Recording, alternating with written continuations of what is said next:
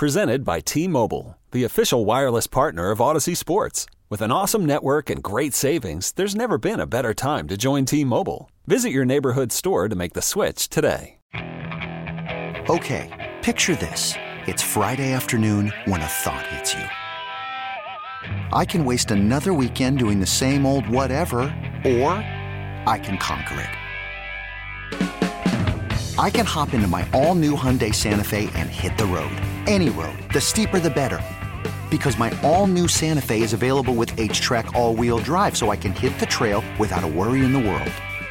Heck, with 3 rows and best-in-class rear cargo space, I can pack the whole family in with all our gear. We've got available dual wireless charging for our phones, so we'll never lose touch with civilization, and we won't lose touch with the primordial power of Mother Earth. So which is it? Waste the weekend or do something a little more epic? And conquer it in the all-new Hyundai Santa Fe. Visit HyundaiUSA.com or call 562-314-4603 for more details. Hyundai, there's joy in every journey.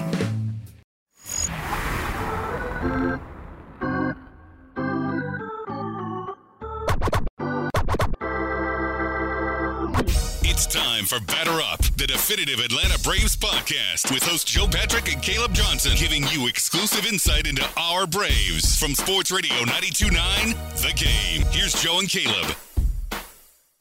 Welcome into Batter Up reaction to Game 2 of the National League Division Series again, between the Braves and the Brewers. I am Caleb Johnson, and with my co-host Joe Patrick. Joe, how are you feeling after finally the Braves get a win and get to go back home with this thing split as we knew was possible as it heads back to Atlanta? Feeling great. This is easy. No problem at all, right? Braves just took home field advantage. You know, everything's going our way. We got Ian Anderson pitching tomorrow, probably at a beneficial pitching matchup for the Braves. No, I mean, it was a much more pleasing game to watch. I think we were just discussing this before we came on. Just on the eye, it felt like the Braves had more opportunities to create offense inning by inning, as opposed to yesterday where it was kind of like a slow dirge throughout the game in that crazy pitcher's duel. So I'm feeling good. You know, I really do feel like the Braves are, you know, kind of back in control of the series. And it feels like they have some mojo now going for them where, you know, after the game that they had yesterday, it was just kind of, you know, you didn't know. It felt kind of, I don't know. It just felt like bad times. So feeling better now. How about you? I am not willing to say that the Braves are back in charge of this series. Playing your role. This is the good cop, bad cop that we have going on the podcast here. But it's true because, you know, it's one of those. Saw some really good things tonight. Saw some smart, really smart base running by Freddie Freeman tonight, whereas a night ago didn't see necessarily what I would consider the best base running. And just overall, like just the fact guys are getting hits. I mean, just strictly from a one night to the next. Last night we had 1, 2, 3, 4, 5, 6. If you throw Charlie in there too, 7 guys who went up to the plate last night and left without a hit. Mm-hmm. That was not the case tonight. Now, so far in the series, you've just got Adam Duvall and Travis d'Arnaud as the only Braves hitters who don't have at least a hit, which makes a difference. Like it just feels. Go ahead. I think that's what you're pointing to is exactly one of the reasons I feel like a lot better is because it feels like, you know, Freddie Freeman got a big RBI hit that he needed. You know, Austin Riley, it doesn't feel like he's tensed up anymore. I don't feel that way about him because he hit that homer. It feels like kind of the weight is off his back. I felt like the players that needed to come up big in this game, Ozzie Albies, another one, had that double that was right off the top of the wall. I felt like it was important. It was important for me to see that from those guys. Well, and fair enough. I will say this. I had some real concern as to whether or not what happened last night was just going to be what the Braves were going to look like, which is you weren't going to get much offensively outside a hit, you know, a home run or something of the sort. And I think last night there were 9 total hits in the game. And then the Braves tonight just themselves alone had 7. So you see those improvements. The reason why I'm not willing to go and be like, whoo, all right, we can calm down now and we can kind of see this Braves team take over the series is because give me another game of this. Give me one more of this, especially when you're not going to have a sure thing on the mound. I get Ian Anderson, especially last postseason, was a godsend for this team. What was, just so incredibly composed. Hasn't necessarily been that this season, but to get what you got out of Max Fried tonight, just incredible once again. I wondered how you felt, Joe, about we got polar opposites from last night to tonight. We got Charlie Morton, who people felt like was left in too long. And then did Snit learn from that or just feel a little differently tonight? And so Max Fried gets pulled after 81 pitches, maybe somewhat a little early, but also had those signs of getting rattled in the 6th inning. Did you like that move for him to get pulled there? We were texting about this. It was almost the same exact scenario, other than if Max had gone out for the 7th and walked a guy or gave up a hit. I can't remember what Charlie Morton did with that first batter that he put on before the homer yesterday, but I don't know. I don't know if it was Snit kind of, learning a lesson or, just deciding to go with a different route. I do think that the fact that Max Fried would be your game 5 starter in this series does play into the fact that he would want to get him out of there, not tax him too hard in this game, especially when you kind of have the comfortable-ish lead that the team had. You felt like that they had enough in the bullpen to get that through that pretty cleanly. The game did kind of bog down in that 7th, 8th, 9th inning. It was not nearly as smooth as it was while Max Fried was out there, but I just want to give a shout out to Fried in particular because I was talking to Thomas Mott, our colleague at 92.9 this morning on his morning show. And, I was thinking about Max Fried and last year in 2020 when this starting rotation was really totally out of sorts. And it seemed like Max Fried was the only kind of regular starter that you could rely on to give you a good outing. I think they went through 18 starters that year in 60 games, something crazy like that. Yoeli Chacin started the game.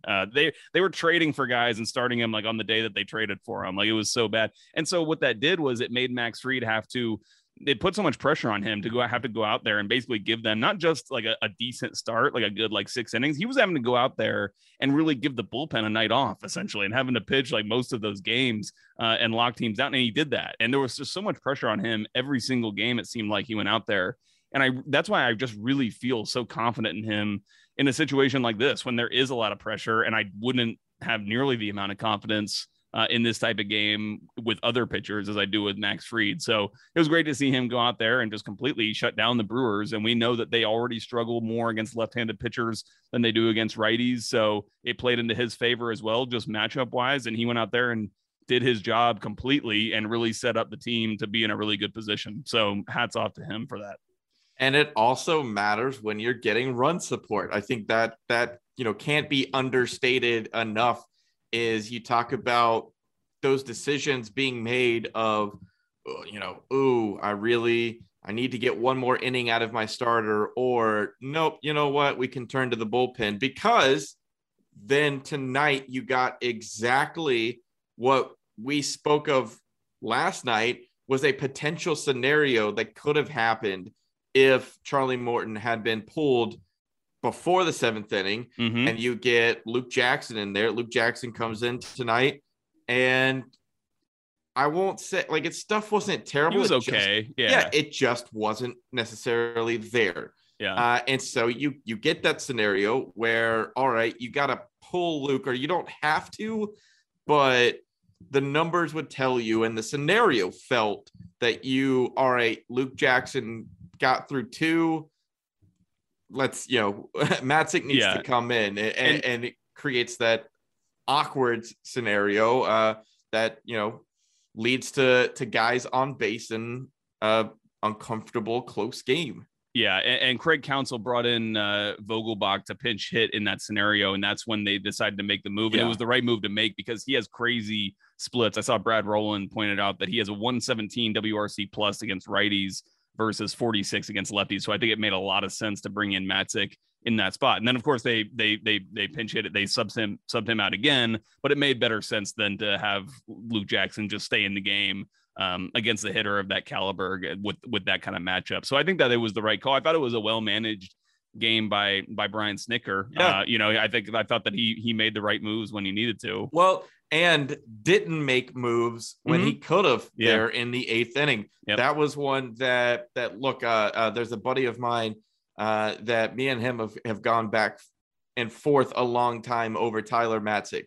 And, he's been a strong believer in Tyler Matzek needing to be the closer here in Atlanta. And my one position against not having Matzek in that position is the fact of, I feel like Snit likes to put him in somewhat low pressure situations. He shows he's a really solid pitcher. That's great. But he also doesn't necessarily end up in some of the most stressful innings. He did last year in the postseason. And tonight was about as stressful as you can get outside of it. Given his role. Yeah. Yeah. Well, and the fact that I guess it was a 3-run game instead of a 1-run game. And so any damage that he could have done when, he had 2 on would have just tied the game instead of giving up the lead. But still, super high pressure situation. And you saw, an Enoa there available if Snit wanted to turn to him, and trusting in his guy worked out. So, you talk about hats off to Max Fried, hats off to Tyler Matzek to get put in an awkward position where you've got to come in and get the final out of an inning, go back out. And I guess kind of, like, Tyler Matzek is truly rewriting his career just in the last 2 years. Yeah. I mean, it is completely wild. Like, I think sometimes people he almost left baseball completely. Yeah. Well, that was, it got brought up last night. The fact that he was, pitching in an independent league in 2019 and just the complete turnaround that he's had and how consistent and dependable he's been. It was shown again tonight that, all of these relievers, it was kind of like bend, but don't break. Like the lame trope that we love throwing out was actually true. And that brings us to Phyllis in the comments who said, Will Smith, woo, because that was, I texted Caleb Durr. I was like, not like this. I know. Don't let it happen like this. Well, and it felt like it. It felt like, it felt like it with Matzek in the 8th, where it was like, oh, all right, is this lead going to get blown right here with one swing? Then you get it right there in the 9th inning. I have this weird thing with Will Smith that the numbers, like the history over this season has shown that he might mess up, but so many more times than not, he's going to come through, even if it's just allowing like a run. I was fully anticipating him to allow a run and it to be 3-1, and everybody's like, oh no, but he's just he's been that way all year, of where you have to really sweat it out, but it's almost in a very weird way, like he thrives on having a runner on base. It's almost like he feels the anger of Braves fans, and he's like, it powers him. It gives him more movement on his slider and stuff. I don't know what it is exactly. Well, and because you see it when he gets that final out, every time he's been in one of these high pressure situations, and he gets that final out, like you can see this rage, kind of come out of him. That it's almost like it drives him, and he needs a little controversy to get through the inning, which obviously is very stressful, but it's great for TV. It was great TV. I love also, Dave O'Brien from The Athletic asked Brian Snitker post game sometime last week in the final week of the season about Will Smith, and just, it was one of those games where he had made the save, but he gave up a few barrels. He put runners on. He may have given up some runs. I can't even recall exactly. But he asked Snitker about, is that a concern or whatever? And Snit, really defended Will strongly, and didn't quite have what I would call like a blow up. Snit really doesn't do that, but it was as close as you'll see to Snit kind of doing that. I would say it was like right on the edge of him just kind of like wanting to like rant and scream and stuff like that. But I thought it was kind of funny after the when he gave up the walk, and they had the camera on Snit in the dugout where you could clearly see he's like pissed off. Yeah, he just walked him. But I'm sure he would defend him again tonight in the press conference. But he did get the job done. So you gotta give him credit for that. Well, so here's a decision that I want to talk to you about, because it's something that we were texting during the game. I was very surprised when Fried was taken out of the game, when we saw Jock Peterson, because you and I were going, well, do you send him out for another? And I was kind of on I want to pull him, but I understand if Snit doesn't. Then I saw Jock Peterson. And I was like, okay, decision has been made. Mm-hmm. Then I was telling you, maybe this is a time you expect a Jacob Webb or someone of that caliber, because right. you've got a couple of runs on a lead. And instead, Snit goes with the decision of, we have to win this game. Gotta lock it down. So he sent out his best three guys. How do you think that's going to affect things now that those guys are, pretty much, at least I would think, out of the picture to pitch on Monday? Well, I think that they will be able to pitch. They'll technically be available. I don't know if they will be kind of the first names you would go to in the same exact situation like they did tonight. Yeah. Because they will have the day off on Sunday, and also they had a long rest, or just kind of a period to be able to kind of recover and do whatever they need to do in that 5 games time period before game 1 yesterday. I'm not a reliever, so I don't know how those guys feel, necessarily like whether they would be available or not, but I think that they will be available. But to your point, I don't think that he would necessarily go to them in the exact same way he did tonight if the same scenario were to arise in game 3. I think that, honestly, it was very interesting to see Noah get up in the bullpen, because he's a guy who obviously a lot of us have been kind of thinking might be or would be the game 4 starter. Yeah, still could be. It's not like getting up it necessarily kind of throws that out the window, but it does certainly seem to say that that Brian Snitker is going to use him in like tight situations, at the end of games. And I think that's the right call to make too. I would rather go to him if you feel like he's the one who can get you out of trouble than trying to like save him for a specific point. It'll be interesting to see if they end up going to him in game 3, because obviously if he pitches in game 3, that would rule him out of starting that game, unless they only plan for him to do like a kind of like an opener situation and do like a full bullpen game in game 4. But I thought that was honestly one of the more interesting parts of the bullpen management, despite the fact that he didn't even get in the game. Well, yeah, it seems like it's one of those, like, is that tipping your cap to Drew Smyly starting game 4, or is that tipping your cap to, we pulled Charlie with 84 pitches and we think he can go out there on short rest? Like, it's one of those. Either way, it at least seemed to me that if you're making those kinds of decisions in game 2, then you're not necessarily expecting him for game 4. But like you said, he didn't use him. He didn't pull the pin out on him just yet, and so it is available.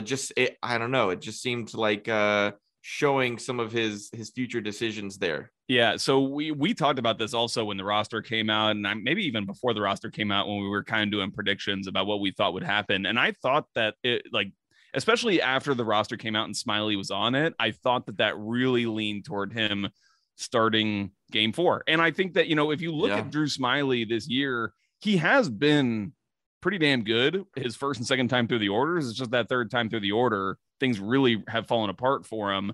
And when you look at the splits, the Brewers this season have only OPS 648 against left-handed starters in games when left-handers start.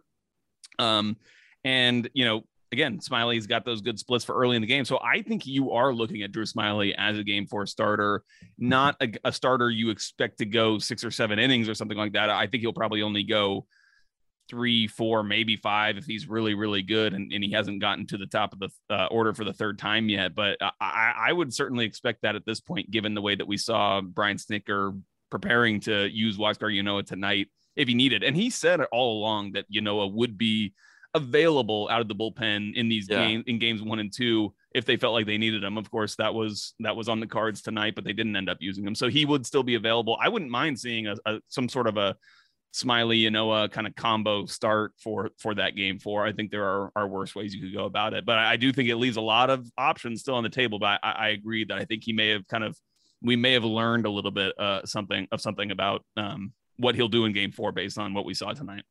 I still am of the opinion that I don't want Drew Smiley making an appearance in this postseason. Doesn't feel great, but at the same time, if it's one of those, if that's what it comes to, at least I'm not the one making the decisions. And I'll be interested to see if the Brewers run Corbin Burns back for game 4 on short rest. I mean, because I don't know. I could probably look it up right now about what his splits are like when he's on short rest. But just given the way he pitched in game 1, I don't want to see him again. But I have to imagine he's not had that much experience at pitching on short rest, just from the fact of what it was. It was last year that he was a bullpen guy. So he and Woodruff both last time they were in the playoffs in 2018 with the Brewers, but they were essentially bullpen arms. I think one of them got a start where they did a piggyback situation, but you're right, they haven't really been in these situations. Here's another one. This is a stat that was said on the TV broadcast because it was a weird move made tonight that ended up being completely insignificant. But Jock Peterson comes to the plate, gets a base hit, and then we get Terrence Gore, who comes in, who was a Gore season. Yeah, who was a complete shock to make this roster. The man has two World Series rings. That's just wild to me because of the teams that he's been on, and literally just been on those teams to be a base runner in the postseason, which is exactly why he was brought onto this roster, was to be a base runner, to get steals. So I don't know if you caught this, Joe, but Terrence Gore in postseason history has 5 steals in his postseason career. Do you know how many at-bats Terrence Gore has in his postseason career? I'm going to say it's less than 5. It's 2. 2 at bats. The man has 5 steals and 2 at bats. Yeah. So just a weird scenario. I was really scratching my head because I was texting you that I was confused why. I mean, sure, Jock Peterson not the best base runner, but also there was like 2 outs in the 7th, and I was like, what's the decision making here? I don't get why 2 bench players are being burned up back to back in that scenario. But then it also it led to a really odd scenario where that stat came up, and I was like, you want to talk about, you don't often think about specialists anymore in Major League Baseball, especially as relief pitchers have kind of been the rules have changed, so there can't be too many specialists anymore. But you don't think about offensive specialists like that, and Terrence Gore definitely fits that category. By the way, I've been looking up Corbin Burns' career splits, and for the 3 days rest that he would be on if he does start game 4, he's never started on that rest. So I don't think it's totally out of the cards that they would do it, just like the plan for him going 3 or 4 innings or something like that. But there you go. I'm sorry. I'm laughing at Luke Jackson sent out a tweet just a few minutes ago, and says Tyler Nutzak. That's it. That's the tweet. He's got good Twitter game. Luke Jackson does for sure. Yeah. So Luke's supporting his teammate there, who, like we said, Matzek had a very stressful 8th inning and really came through. So here's where we are. The fact is, Braves are tied up in the series. The series is coming home to Atlanta, where Ian Anderson is going to pitch game 3. How are you taking this all in, Joe? I know you said at the beginning of this, very optimistic now. Yeah, that may have been just my optimism talking there.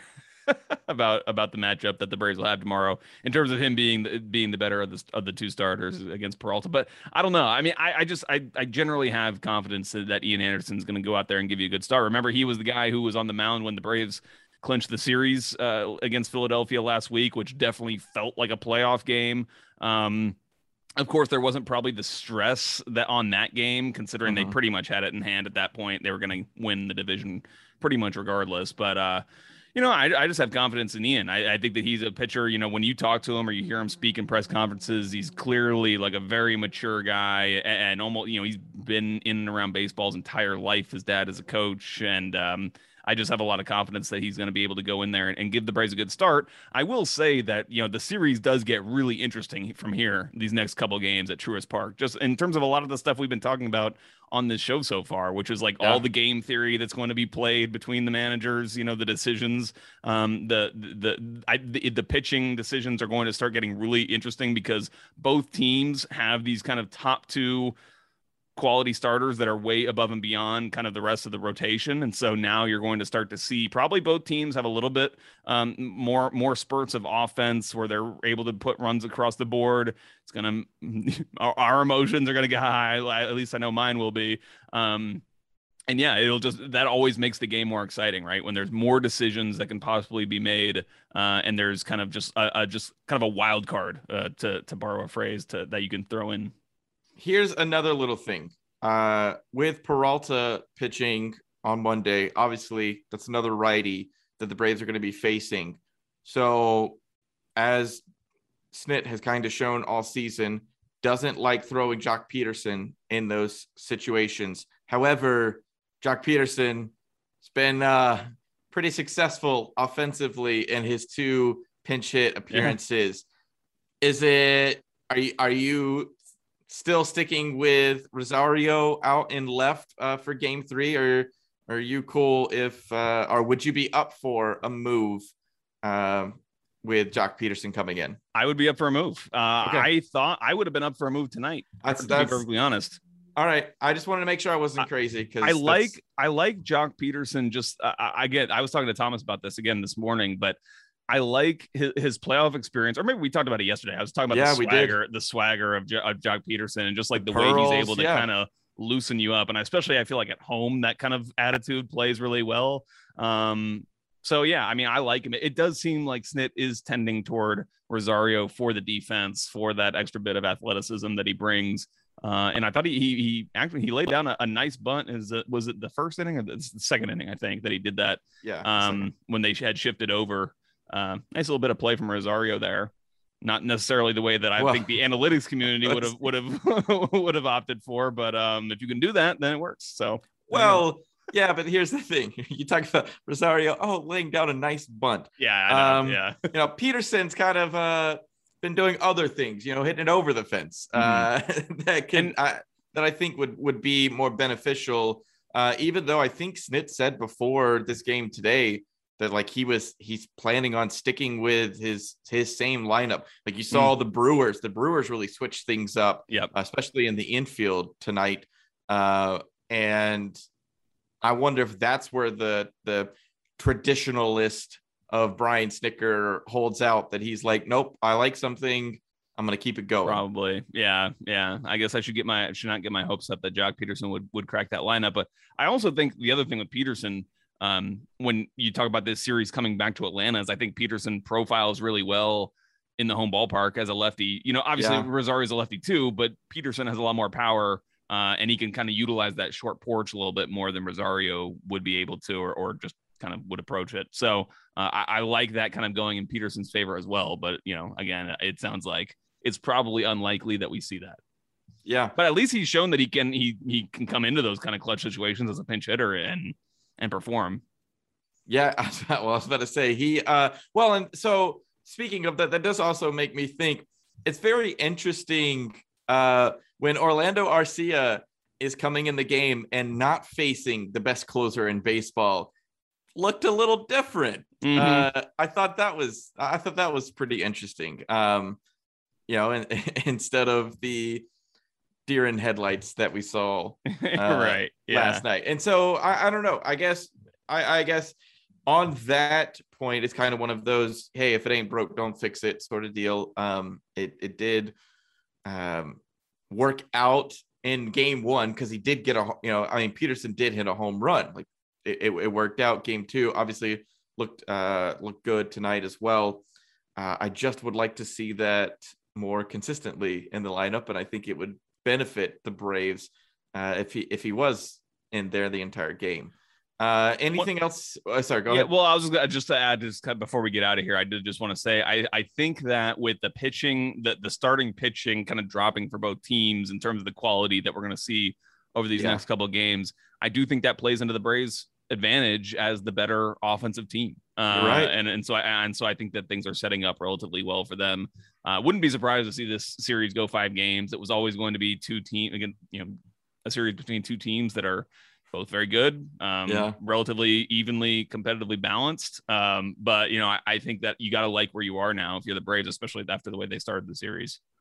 Yeah, don't say 5 games. I don't want this one. Well, it's just one of those I would prefer, obviously, but I just finish this thing at home. Like don't have to go back to Milwaukee, because I think especially look, I don't know that it'll stay like this, but the way the Giants are looking, that's a team that you should probably want to get as much rest as possible before definitely. You have to face. That was impressive what they did to the Dodgers in game 1 there. That was, It's almost, well, not a shame, but it's kind of like, it's weird to me that one of those teams is going to be knocked out after that because they're both really good.